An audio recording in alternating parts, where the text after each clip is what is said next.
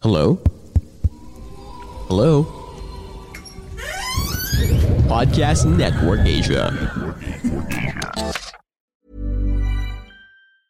Tired of ads interrupting your gripping investigations? Good news. Ad-free listening is available on Amazon Music for all the music plus top podcasts included with your Prime membership. Ads shouldn't be the scariest thing about true crime. Start listening by downloading the Amazon Music app for free or go to amazon.com/truecrime ad-free. That's amazon.com/truecrime ad-free to catch up on the latest episodes without the ads. When you're ready to pop the question, the last thing you want to do is second-guess the ring. At BlueNile.com, you can design a one-of-a-kind ring with the ease and convenience of shopping online. Choose your diamond and setting. When you find the one, you'll get it delivered right to your door. Go to BlueNile.com and use promo code LISTEN to get $50 off your purchase of $500 or more. That's code LISTEN at BlueNile.com for $50 off your purchase. BlueNile.com, code LISTEN. If you're struggling to lose weight, you've probably heard about weight loss medications like Wegovy or Zepbound, and you might be wondering if they're right for you. Meet PlushCare, a leading telehealth provider with doctors who are there for you day and night to partner with you in your weight loss journey. If you qualify, they can safely prescribe you medication from the comfort of your own home. To get started, visit plushcare.com/weightloss. That's plushcare.com/weightloss. plushcare.com/weightloss.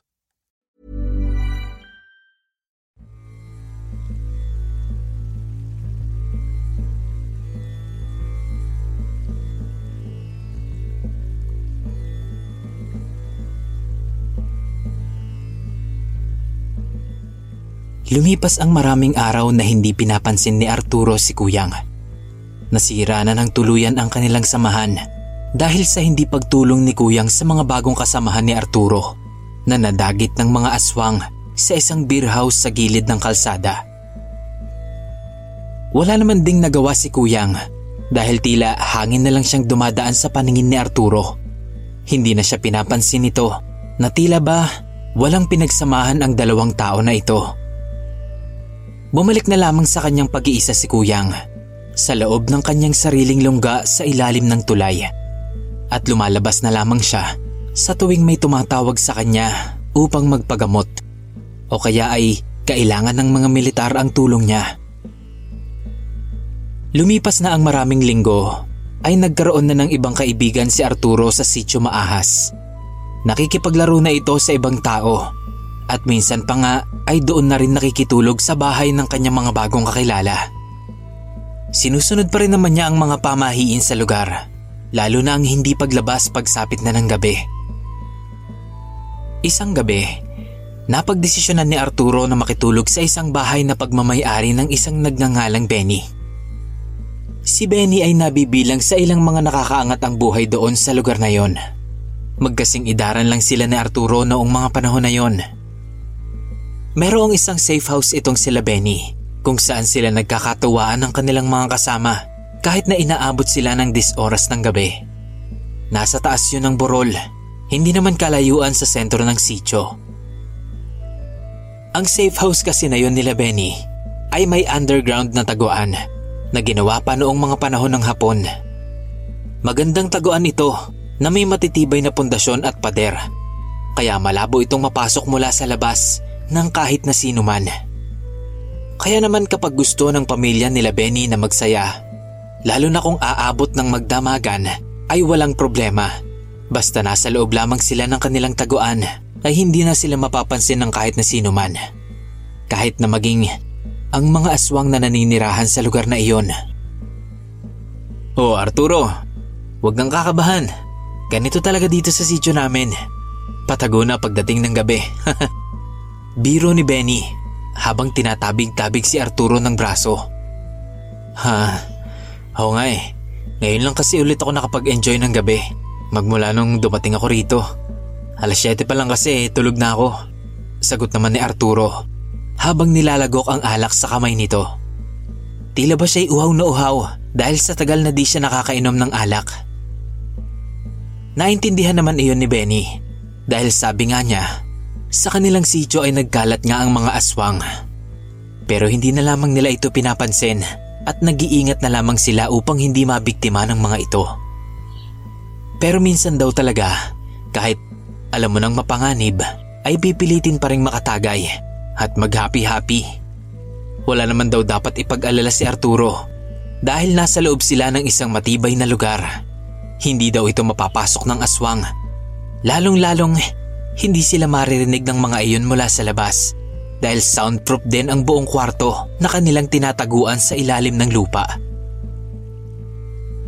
Na-enjoy naman ni Arturo ang gabing iyon dahil kahit papaano ay naranasan niya ulit mabuhay na parang normal na kabataan. Umiinom, nagsisigarilyo, nakikipagtawanan ng buong magdamag. Mga bagay na hindi niya na nagagawa magmula nung nakarating siya sa Sitio Maahas. Tinanong ni Arturo si Benny kung ano ang pagkakakilala nito kay Kuyang. Ang sabi ni Benny, naging kaklase pa raw niya si Kuyang noong elementarya sila. Nakapag-aral daw ito hanggang grade 1, pero bigla na lamang daw itong hindi pumasok. Nakita na lang daw niya ulit ito matapos ang mahabang panahon at kakaiba na ang ikinikilos. Nakikita niyang nakikipaglaro na din daw ito sa mga ahas. Sinasabi daw ng mga sundalo na nawawala daw ang mga magulang ni Kuyang kaya napabayaan ito. Wala din kasing nakakaalam kung may iba pa ba itong kamag-anak. Wala rin daw naglakas loob na tulungan ito dahil doon daw sa Sitio Maahas ang mga taong naninirahan ng mag-isa ang isa sa mga pinakapaboritong atakihin ng mga aswang. Bagay na alam ng mga tao doon sa sitio. Pinangako naman ni Benny na hindi na siya mapapahamak ngayong magkaibigan na sila. Iginagalang daw ng mga tao o kahit ng mga angkan ng mga aswang ang kanyang pamilya. Kaya daw, malaman lang daw ng mga aswang na kaibigan siya ng pamilya ni Benny, ay siguradong magdadalawang isip daw ang mga ito na biktimahin si Arturo. Lingid sa kaalaman ni Benny at ni Arturo na ito na pala ang gabi na susubok sa kanilang samahan. Glenn, pwede ka bang kumuha ng alak dun sa taas sa kusina? Marami pa dun eh. Wika ni Ben habang lasing na ito sa dami ng nainom na alak. Si Arturo naman ay panay ang tugtog ng gitara habang nakikinig naman sa kanya ang iba nilang kainuman. Agad namang sumunod si Glenn sa ipinakisuyo ni Benny. Umakyat ito sa mismong bahay upang kumuha ng alak sa kusina. Dahan-dahan ay binuksan nito ang bakal na pintuan at dumiretso agad papunta sa kusina ng bahay. Pagkakuha nito, imbis na bumalik agad sa ibaba upang mailak ang pintuan ng underground, ay nahiga muna itong si Glenn sa itaas na bahay at hindi namalayan na nakatulog na ito. Bagay na pagsisisihan nilang lahat sa buong buhay nila. Hindi nagtagal ay tila ba may sundot na ng malansang amoy ang hangin na bumababa sa tinataguang kwarto nila Arturo. Nahinto sila sa pag-inom. Ihininto din na Arturo ang pagtugtog ng gitara dahil sa sobrang sangsang ng halimuyak na kanilang naaamoy. Naalarma na nun si Benny dahil alam niya ang amoy na iyon. Amoy na parang nabubulok na laman. Agad-agad hinanap ni Benny si Glenn na kanyang inutusan para kumuha ng alak. Mabilis siyang tumingin pataas sa hagdan, palabas ng pinto. Pagtingin niya, ay may kulay pulang likidong tumutulo mula doon.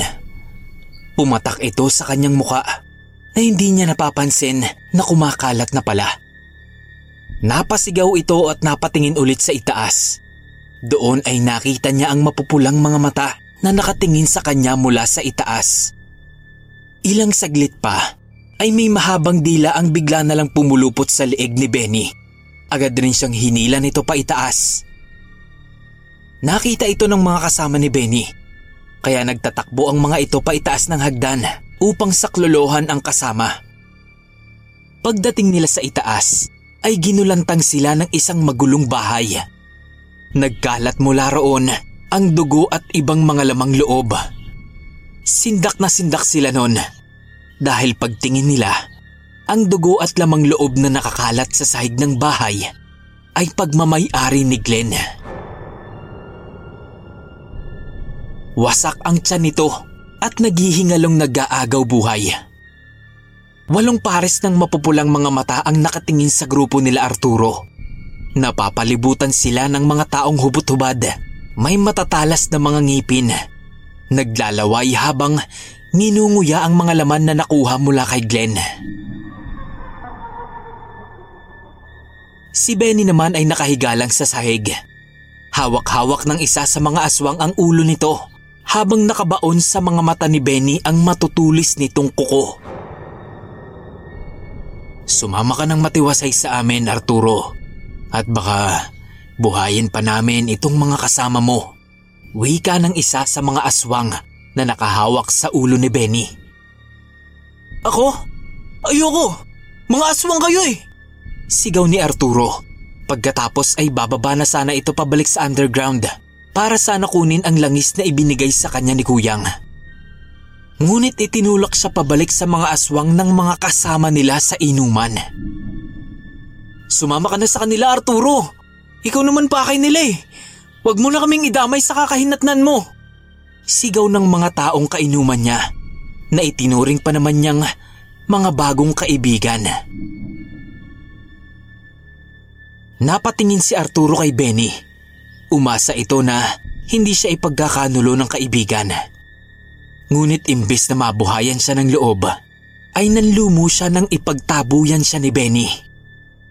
Lumayas ka na dito! Layas! Ikaw ang nagdala ng kamalasan sa pamamahay namin. Sumama ka na sa kanila. Lumayas ka dito! Binalot ng kalungkutan ang puso ni Arturo. Ang mga kaibigang inaakala niyang tutulong sa kanya ang siya palang lalong magtutulak sa kanya sa kapahamakan. Pamula sa puntong iyon ay kinarga na lamang ng mga aswang ang katawan ni Glenn, pati na si Arturo. Matapos iyon ay mabilis na umalis ang mga ito. Mabilis silang tumakbo palayo sa safe house ni Benny. Parang mga naglalakad sa hangin ang mga aswang na kumakarga sa kanila. Siya naman ay tila ba inaantok at hindi na makasigaw. Kahit pa dumadaan sila sa mga kabahayan sa sitio. Kabisado na nun ni Arturo ang buong lugar.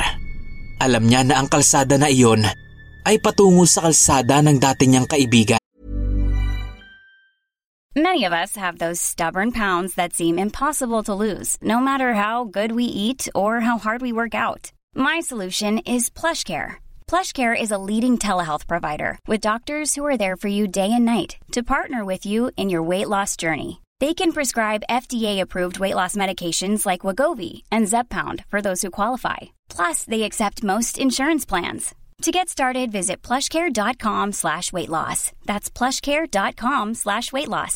Tired of ads interrupting your gripping investigations?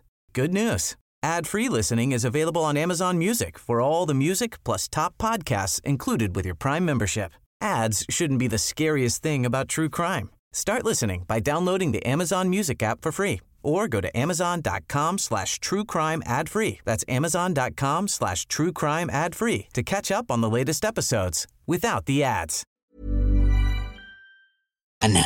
Ang pinakaunang taong naging kaibigan niya at nagtiwala sa kanya. Tinalikuran niya ito dahil lamang sa hindi pagkakaunawaan at halos kalimutan niya na rin ito kapalit ng mga inaakala niyang bago niyang magiging kaibigan.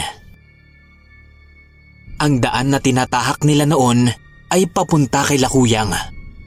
Habang papalapit sila sa tulay, ay gusto sana niyang sumigaw. Gusto niyang magbaka sakali na humingi ng tulong kay Kuyang. Subalit walang boses na lumalabas sa kanyang bibig. Pakiramdam niya ay sumisigaw siya. Subalit wala naman talaga siyang nagagawang ingay. Pagdating sa sirang tulay, ay isa-isa nang tumalon patawid sa ilog ang mga aswang. Patawid na rin sana nun ang mga aswang na may karga-karga kila Arturo. Subalit, may isang lalaki ang humarang sa kanila. Sandali, bitawan niyo ang kaibigan ko. Wika ng isang pamilyar na boses. Huwag mo kaming subukan ulit, Kuyang. Baka nakakalimutan mo. May atraso ka pa sa amin. Hindi pa kami nakakaganti sa mga nagawa mo sa aming angkan. Kaya kung ako sa'yo, tumabi ka dyan at ipaubaya mo na sa amin itong lalaking ito. Hindi mo ba alam? Hindi ka naman niya itinuturing na kaibigan. Wika pa ng isang aswang na may pasan-pasan kay Arturo. Hindi na mahalaga sa akin yun, kaibigan man o hindi. Basta ibaba niyo ang lalaking iyan. Mahalaga ang magiging papel niya sa kaunlaran at kinabukasan ng sityo na ito. Kuyang. Nilalabag mo na naman ata ang kasunduan nating lahat dito. Kinakalaban mo na naman ba kaming lahat, Kuyang?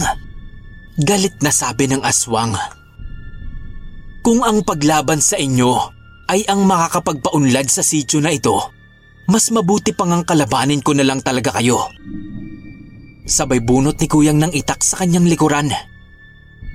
Ang mga aswang naman na nauna nang nakatalon sa kabilang bahagi ng tulay kanina ay hindi na muli pang makatalon pabalik.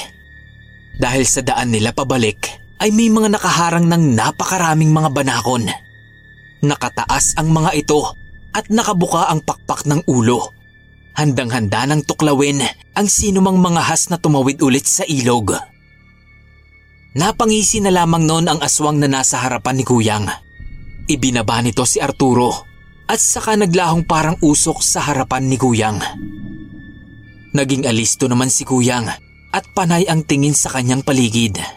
Alam niyang ginamitan lamang siya ng pambulag ng aswang na ito kaya hindi niya ito makita. O maaari namang isa rin iyong kakayahan nila na ngayon pa lamang niya nakita. Dinuraan ni Kuyang ang kanyang itak at saka ikinalat ito sa talim ng kanyang itak. Itinaas niya ang kanyang itak na nasa kanyang kanang kamay upang makakuha ito ng buwelo sa isang malakas na bigwas na kanyang bibitawan sa oras na lumabas ang kalabang aswang. Ngunit imbis na atakihin siyang harapan nito, ay kinagat siya nito mula sa likuran. Niyakap siya nito at saka tumalon sa ilog. Nalaglag silang dalawa. Pagbagsak ay tumama ang kamay ni Kuyang sa isang bato, dahilan naman para mabitawan niya ang kanyang itak. Ang aswang naman ay panay pa rin ang pagkagat sa kanyang balikat habang tinatangay sila ng malakas na agos ng tubig papalayo sa tulay. Panay naman ang kalmot ni Kuyang sa braso ng aswang, ngunit napakatigas ng balat nito na tila may sabakal dahil hindi ito nagagasgas. Naiwan sa itaas si Arturo at naging hudyat naman iyon para kumilos at umatake ang iba pang mga aswang. Muling nagsitalunan pabalik sa kabilang bahagi ng tulay ang mga aswang. Ang iba sa kanila ay naging sakripisyo na para makatawid ang iba sa kabila. Kinuha nila ang katawan ni Arturo. Ngunit pagbaba nila sa tulay ay muli silang sinalubong ng napakaraming banakon na nakapalibot na kay Arturo na parabang pinuprotektahan nila ito. Nagpatuloy ang paggulong at balyahan ni Kuyang at ng lider ng aswang habang tinatangay sila ng malakas na agos ng tubig sa ilog hanggang sa mapalayo na talaga sila ng tuluyan. Noong nanghihina na ang aswang ay pinilit ng makatakas ni Kuyang sa mga braso nito sabay langoy ng mabilis sa pampang ng ilog. Ang aswang naman ay agad-agad na tumalon pa itaas ng isang puno habang iniinda pa ang pagkahilo at ang paninikip ng dibdib nito na may kasama pang pagbula ng bibig. Anong ginawa mo sa akin? Ahas ka talaga, Kuyang! Ah! Sigaw ng aswang habang iniinda ang sakit ng dibdib. Napangisi naman nun si Kuyang. Ngunit namumutla na rin kasi ito sa dami ng dugong nawala sa kanya. Kinagat mo ba naman ang katawan ko eh? Hindi mo ba alam na ang dugo ko ay maaaring maging kamandag sa mga taong kaaway ko? Kaya malas mo, kinagat mo ko. Kaya ngayon, magdusa ka. Mamatay ka sa lason. Wika ni Kuyang habang pinipilit na makalakad papunta sa mababaw na parte ng ilog. Subalit, tila ba patas lamang sila ng aswang na nakalaban dahil tumumba na ang aswang at nalaglag ito mula sa punong dinapuan. Si Kuyang naman ay bumagsak na rin sa ilog dahil nga sa dami ng dugong nawala sa kanya. Unti-unti ay bumagsak ang katawan nito. Unti-unting nagdilim ang kanyang paningin hanggang sa tuluyan siyang nawalan ng malay at tuluyan na ngang sumama sa malakas na agos ng tubig.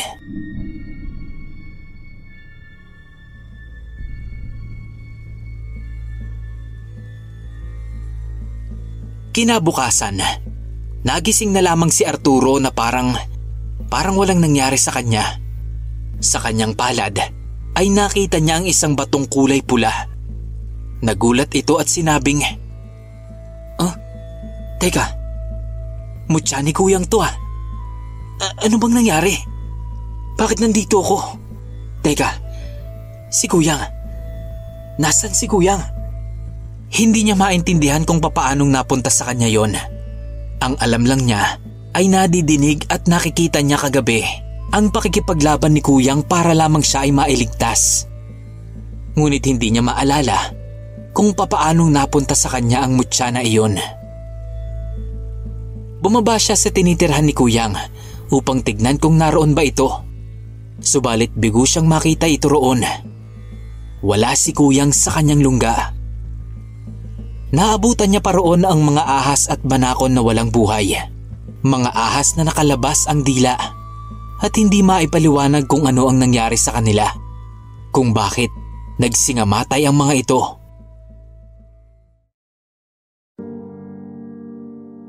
Napaiyak na lamang nun si Arturo habang tinitignan ng ilog kung saan dati silang nagkukwentuhan ng kaibigang si Kuyang. Sa ilalim ng tulay kung saan sila kumakain ng isda at ang mutya na nakita niya sa kanyang palad na alam niyang pagmamay-ari ng kanyang tunay na kaibigan na si Kuyang.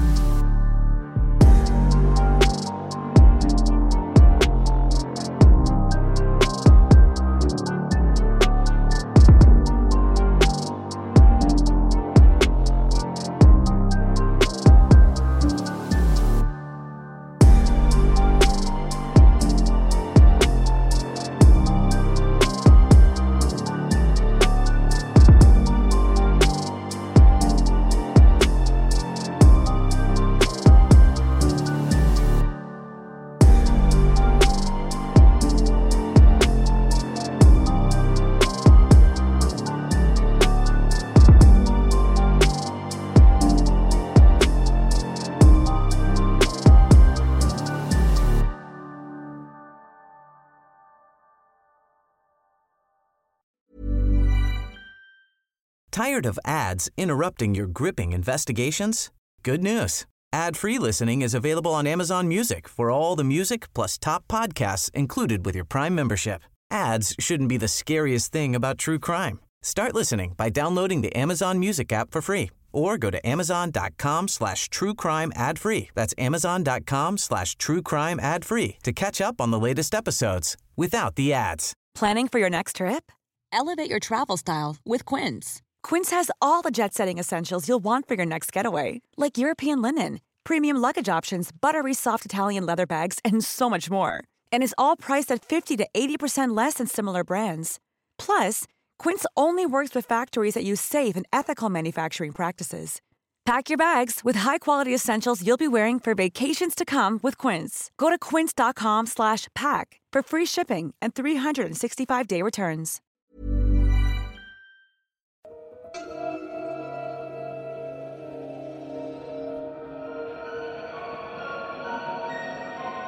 Kumusta po? Maraming salamat po sa pakikinig nyo sa ating kwento. Kung nagustuhan nyo po ito, please like and share. I-comment nyo na rin po ang inyong mga suggestions at reactions kung meron man.